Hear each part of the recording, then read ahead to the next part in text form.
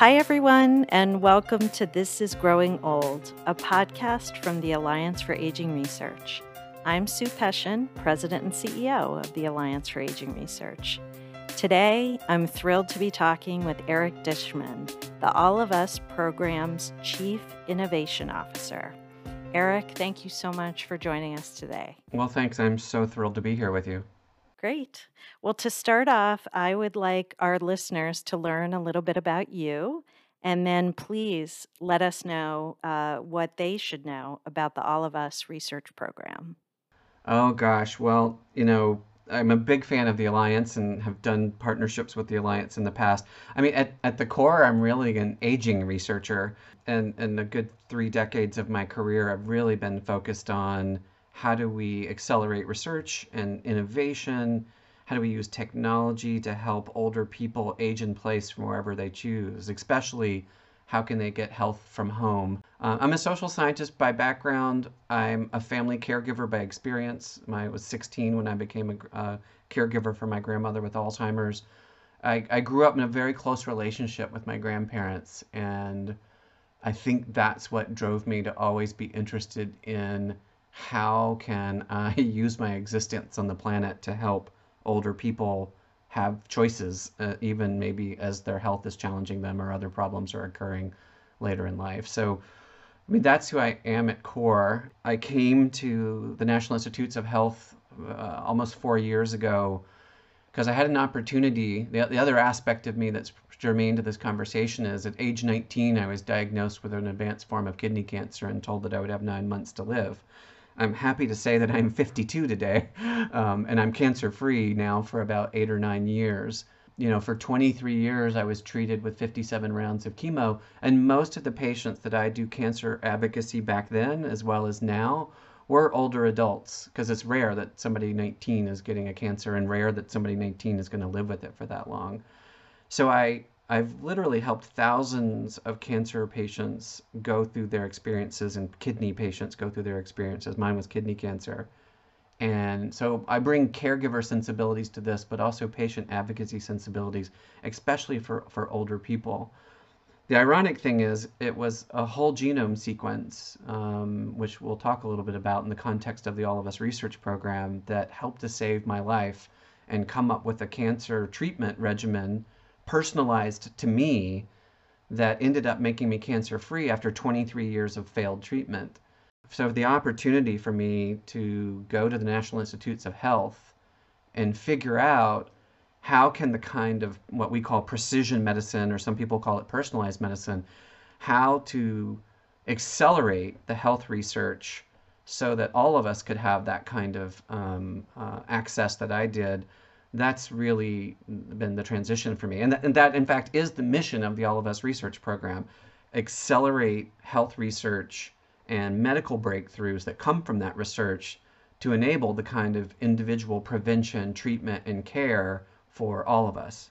Eric, that was so interesting. I did not know about your personal experience with cancer, so I really appreciate you sharing that with our audience and also the experience with your grandparents. I feel like so many people who are in the aging space had close relationships with older relatives, and I love hearing your story. You mentioned the COVID-19 pandemic, of course, which is top of mind, and I wanted to know, how is All of Us addressing the COVID-19 pandemic? To help you understand that, let me back up and help you understand what all of us is. It's the goal is to enroll 1 million or more people nationwide from all parts of the country and all walks of life to share their different types of health information over many, many, many years. Part of what we're setting up is an unprecedented study to really understand how is it that environment and biology, environment in the sense of your social environment, how do those things come together to produce health or the absence of health for people? And if you take an example like Alzheimer's, it's likely that there's all these multiple factors that lead one person to get Alzheimer's and another person not, or one person to go very slowly and another person's to go very quickly. And we don't really understand today precisely how to treat an individual with Alzheimer's because we haven't had research that's looked at people's lives in large numbers, and 1 million or more people is large numbers. We haven't had research that's collected a wide range of data, from clinical data like your electronic health record to your whole genome sequence, which is really unprecedented at the scale in which we're going to be doing that. And then to go look at how do diseases unfold, and then be able to look back in time at the record and say, what were the factors that came together to lead this person to get diabetes and this person not? And so that's the essence. This is what is called a cohort study. Participants will get information back. Unlike most scientific research, we really insisted about participant engagement. We have participants who are part of our governance of all parts of the All of Us research program. And the other aspect of our program is it's not just a few select scientists who will get to use this data. In fact, we're working to eventually even make it so that citizen scientists can, in the proper ways, get access to the data to do science. We want to make sure participants can get information and data back if they want it about themselves, and also that scientists can do that. And this is particularly true in the case of COVID, which you just mentioned. Like the rest of the National Institutes of Health, as COVID hit, we had to deal with just the sudden, like, how do we deal with this ourselves, our own employees? How do we make them safe? How do we set everything up so everybody can work from home? We also wanted to make sure that as one of the largest cohorts in the world, and certainly the most diverse, that we aim the power of our data collection at COVID so that we could provide some research insights. And there's really 3 areas where we're doing that. The first is an antibody testing study. If you've had the disease, you form antibodies over it, or eventually when there's a vaccine, that helps you to form antibodies. So our antibody study is to really try to help figure out this critical piece of the larger picture of, like, how did this really start? When did it exactly start in the United States? Where did it cross over? And then how did it spread? The second is a survey called COPE, and it's really focusing on not just those who get sick, but all of us who are experiencing a very different life because of COVID. The survey is really looking at people's mental health and experiences each month as they're going through COVID. And then the third real area is really electronic health records. It's really important, for COVID researchers to understand clinically what's going on with a participant.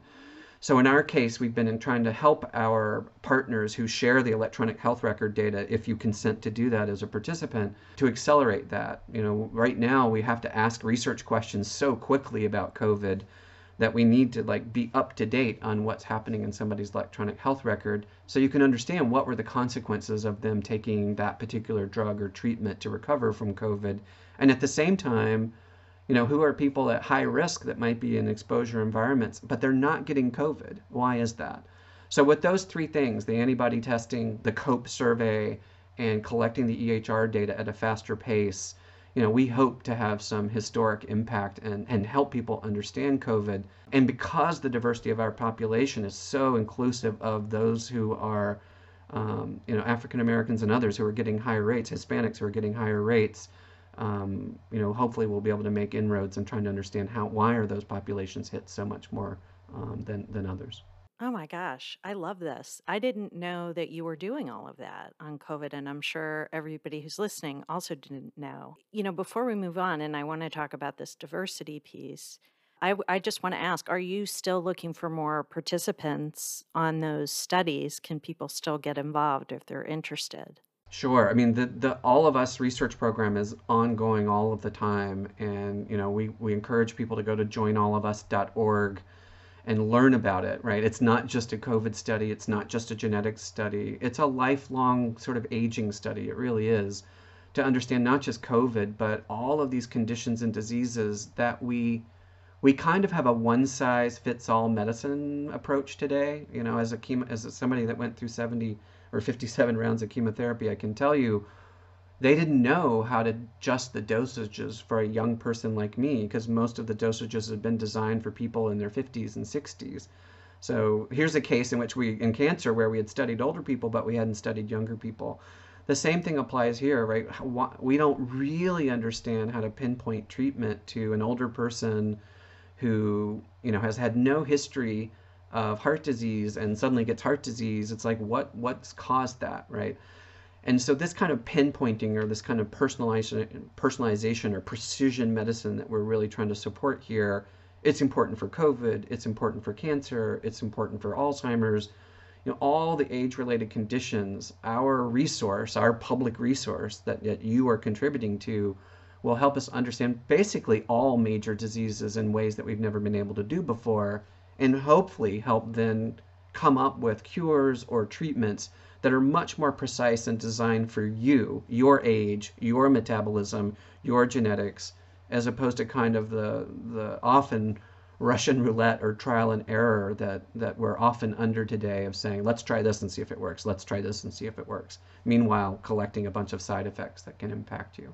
So yeah, go to joinallofus.org, and by joining, your data will already start to make an impact on COVID research, but also all the other conditions that I just mentioned as well. Great. You mentioned a couple of times about diversity and how All of Us is one of the most diverse studies ongoing out there. And historically, research studies have really lacked racial and ethnic diversity. So I wanted to hear from you how the All of Us program is different and how you're working to increase diversity in research overall. It's interesting. I mean, if you look back at history in the United States and even the National Institutes of Health, it wasn't that many decades ago that we did pretty awful things to some populations, African Americans, American Indian Alaska Natives, and many others in the name of research. And thank gosh there are now international protections in place to protect what's called human subjects as a result of those atrocities. If we really want, and we've had to have direct and hard conversations with communities that have been hurt by research in the past to build the trust with them. And we have a network of hundreds of community partners across the country who are key for us, both listening to all communities, but also giving impact. And some of those community partners are age focused and age related as well, by the way. 80% of our participants who have signed up are those who are what we call UBR. They're underrepresented in biomedical research. And 50% of our participants are underrepresented based on racial and ethnic lines. We've really hurt populations by not understanding all populations, because health can be different across racial and ethnic lines. There's over 353,000 people who have consented as of today on our path towards 1 million, and 271,000 of those have already completed the first full protocol. And we're still sitting at those unprecedented diversity numbers of 80% underrepresented and 50% underrepresented based on racial and ethnic minorities. That's one of the reasons our project is uniquely valuable for COVID, but again, for cancer and all these other conditions. We simply don't have the data because we haven't included racial and ethnic minorities, and they have had reasons to be suspicious about what research might do to them. So building that trust has been one of the key value propositions of the All of Us research program. If we can create the most diverse cohort in history and tee up the data so that scientists on day one can start their research, or we already have something that's so much larger than they could ever do, this is the kind of public resource that we built. And that diversity is just simply unprecedented globally. And many, many scientists are very eager to get their hands on the data because they've never been able to study diverse groups at any statistical power before. That's fantastic. And it also sounds like you're much more equipped to be looking at kind of cross-tabbing of groups. Because one thing that I know so many advocacy organizations have been frustrated about with the pandemic and just in their particular disease areas of focus is, is it possible to not just look at older people with a particular condition or African Americans with a particular condition, but maybe older African Americans or older female African Americans, so the ability to do that seems lost in a lot of other types of programs. And this one sounds like you guys are kind of getting past that and really painting a full picture of what, something looks like in the real world. That's right. And I mean, what you just pointed out, it's like you could be African Americans of a certain age, 70 and above in the West Coast versus the East Coast, or a rural area versus an urban area. And this is what I mean. We guess that all of these different factors may play both at a population health level and an individual, but we've never had the data and the statistical power to really understand that. And that's why getting people of all ages to go to joinallofus.org and join is important. Well, people will ask me, why did people join? And I'm like, many of them want to learn about themselves. In an unprecedented way, we're giving data back to participants who want it. It takes us some time sometimes to get all that data up and the communications and the education in place so they would know what to do with it. But that's a real change of the model. I personally had been in more than a dozen clinical trials and never once got any of the knowledge or data back. And I didn't do it for that reason. You do it to give back, which is the number one reason why people tell us that they join All of Us. But in this case, they could learn something about themselves or their family's health for the future that's important. And so many people tell us they want to give back, but once they understand, it's like, oh, this might impact me in my lifetime. I'm really keen to sign up and go do this. Okay, well, so you mentioned you already gave me a couple of reasons for why people should consider joining the All of Us program, but I want to hear a couple of more. So you talked about sort of the self, interest to learn about yourself, to share with your family, maybe to give back. What are some other reasons? And then what does it becoming a participant involve? Yeah, I mean, it's, what we hear, especially lately, that the news of the diversity of our program has gotten out. It's really made communities who have been underrepresented start to stand up and say, wait a minute, like join so that we can have research about us. And that's hence the name All of Us, not just some of us. Most of the studies that we've used to create today's generation of medicine were mostly studies of white men and eventually white women in pretty, sort of healthy circumstances. So fleshing out the real America and all parts of it is a key part of the research community. So, a lot of communities now are like, I want my community to be represented in research. And, whether it's COVID or whether it's cancer or whether it's cognitive decline, that's a big part of it. As people have started to understand that this really is a different scientific study, many of them have gotten more excited about getting their information. We're fast moving towards starting to be able to share back people's genetic information. And when we surveyed a wide range of groups before we started the program, two of the areas that people really wanted information back were about their environmental exposures, which we have the blood and urine, but we haven't run those yet. Eventually we'll give people back information about their environmental exposures. And for those that understood it, they wanted information back about their genetics. Sometimes just stuff like traits and ancestry, and other times, health impacts that are going to occur. And again, if this is a lifelong study, you'll start to see that you contributed to research, and then a decade later there were some fundamental new cures, and they may come back and actually help you. I mean, that's one of the powers of being part of a longitudinal study.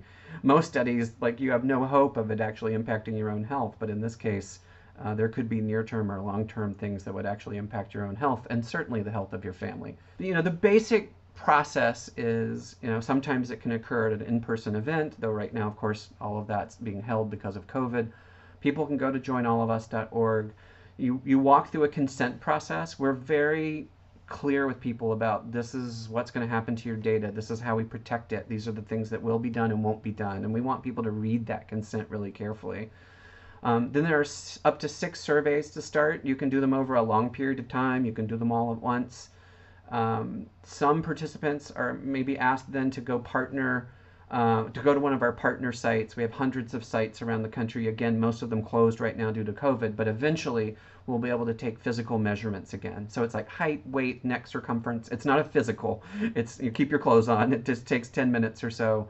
And it's just some, simple measurements to understand, on the day that you joined the study or at the time in which you came in, what was it? And then blood and urine samples, like you would typically do for a doctor's appointment.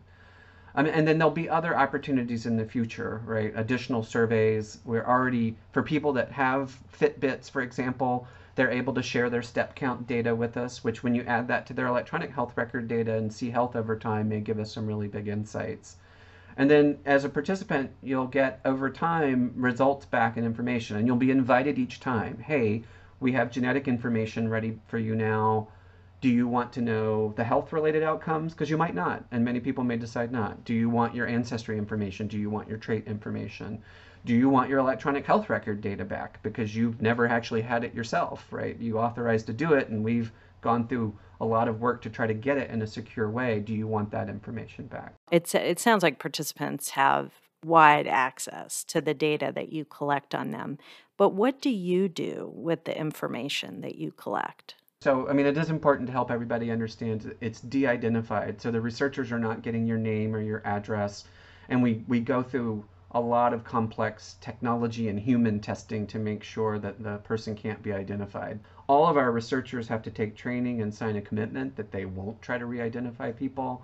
And we've built some of the most secure systems on the planet. There's no such thing as a breach-free system, and if somebody tells you that, they're lying. But we've learned from the credit card companies, we've learned from the government that has to secure things. What are the best ways that we can actually secure that and make sure that that data is never released. Today, most of our data, you can go to researchallofus.org and click on something called the data browser. And that's just a public view of sort of aggregate data that'll tell you about what you and your other participants have done, right? So you'll see the things like, wow, there's 277,000 blood and urine samples in the biobank right now. And you can do some high level characterization. How many women have signed up, right? How many men have signed up, and those kinds of things. We've just launched the beta version of what we call the Researcher Workbench, and this is where approved researchers will get access to deeper levels of data, so not just that aggregate data. And then, that information over time, once we're soon we'll start genotyping and whole genome sequencing everybody, that will be in the data set available to researchers over time. And again, we're working on ways to return that in an appropriate way. For example, we don't want to just send you your genetic information and say good luck. Can be really hard to understand. We have a genetic counseling resource that we built nationally. So when we're ready to start doing this in the coming months, it's not just that you'll get this email of some gobbledygook that you don't understand. We've really worked hard to translate it into, everyday language that even, try to get down to fifth grade reading levels. And at the same time, there'll be a genetic counseling resource. So you can decide, do I want to get health related information back? And if I do, you can have access to a genetic counselor to help you make sense of it, and even to share some of that data with your doctor so they could make sense of it. That's what happens with the data. The biosamples are stored in these large freezers with robots that have kind of Fort Knox security around them at the Mayo Clinic and on multiple sites, because you wouldn't want electricity to go down and wipe out all of the biosamples. And the data is stored in a secure commercial cloud system that the banks and others use with only access for those who can get it. As the founder of the program, and now it's chief innovation officer, like I couldn't get access to an individual's level data, right? Only about 5 people can actually do that, just to make sure the systems are working well. Wow, that's great to know. I mean, I think it's important to run all that out, so people understand this is really secure. We're not just handing it out. It's, not something where people are going to be able to track back to who you are. And that actually leads me to my next question, which I've been curious about for a while. How is the All of Us program different from the direct to consumer genetic testing companies like 23andMe? Because I've read a lot of stories about how the data is sold. And so tell me a bit about how All of Us is different. Yeah, I mean, it's really an apples to oranges comparison, or like an apples to tractors comparison. You can tell I'm a farmer. All my references are about fruit. So when I finish with you, I'll be out in the fields in a little bit with our farms. Um, the, All of Us is a long-term research program of which genetics is just one piece. There's genetic data, there's electronic health record data, there's survey data that people are filling out. There's already, I mentioned, some wearable data that people are filling, that are sharing about their exercise. And that's because our goal as a public resource is to create the largest, most diverse data set in history and let researchers make discoveries in science on that for free as quickly as possible.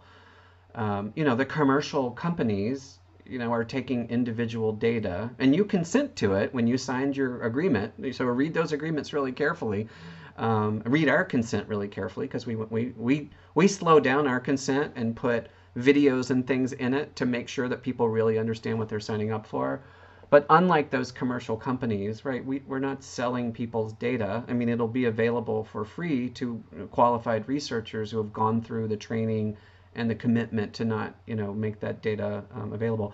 Another thing I'll point out is our data is all stored in the cloud. You can't copy it all over to your local PC.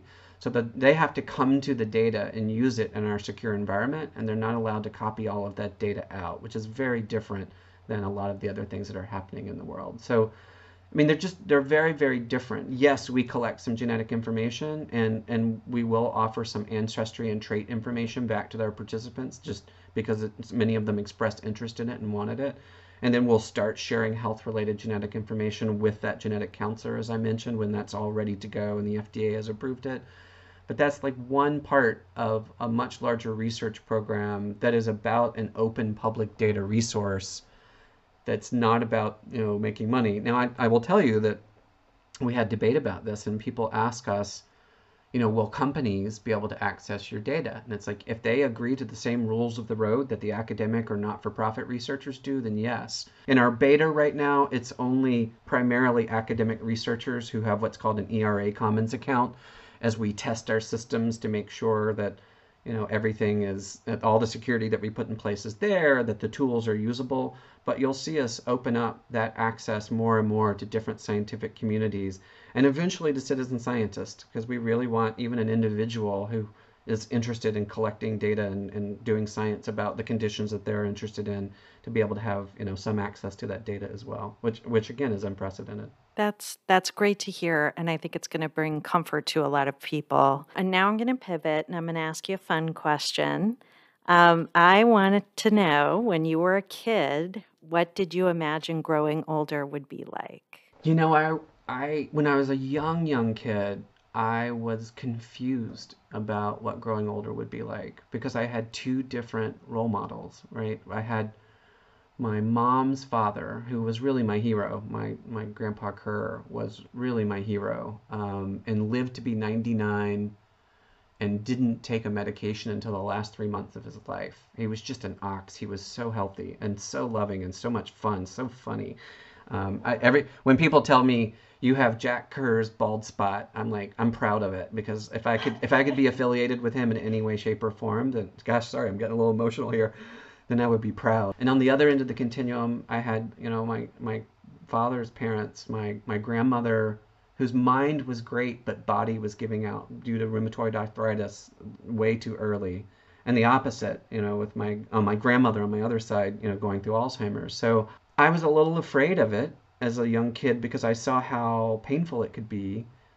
But I was a little excited by it because I saw how wonderful it could be. But, mostly I wanted to be the Grandpa Kerr version. I wanted to be funny and loving and smart and, doing a farm at age 98. And, he smoked for a long time, but then at some point said, this is unhealthy, and stopped, on that day. He just had such strength of will and strength of character. And that's what I aspired for. Oh, that's great. Well, it sounds like you are on your way. And now, so I want to ask you now, what do you enjoy most about growing older? What I enjoy about growing older now is kind of different than what a lot of people may have been through, given that at age 19 they said, you have a year to live. And they kept telling me that for the first 10 years of my 23-year cancer odyssey, until I stopped listening. So I'm proud and feel victorious to have reached the age of 52. And the weird thing is, I'm healthier now at age 52. And like my grandpa Kerr, I've become passionate for farming and gardening. We're growing a massive garden and farm to be able to donate to the food bank here just because of COVID.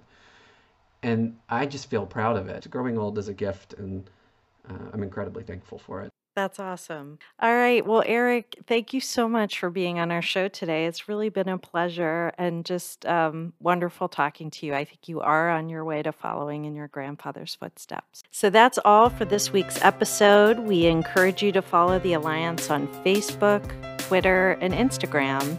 Visit agingresearch.org to learn more about age-related conditions, diseases, and issues that impact the health of older Americans. And please subscribe now and rate us on Apple Podcasts, Google Podcasts, Spotify, or anywhere else you listen to podcasts. Thanks, everybody, and have a great day.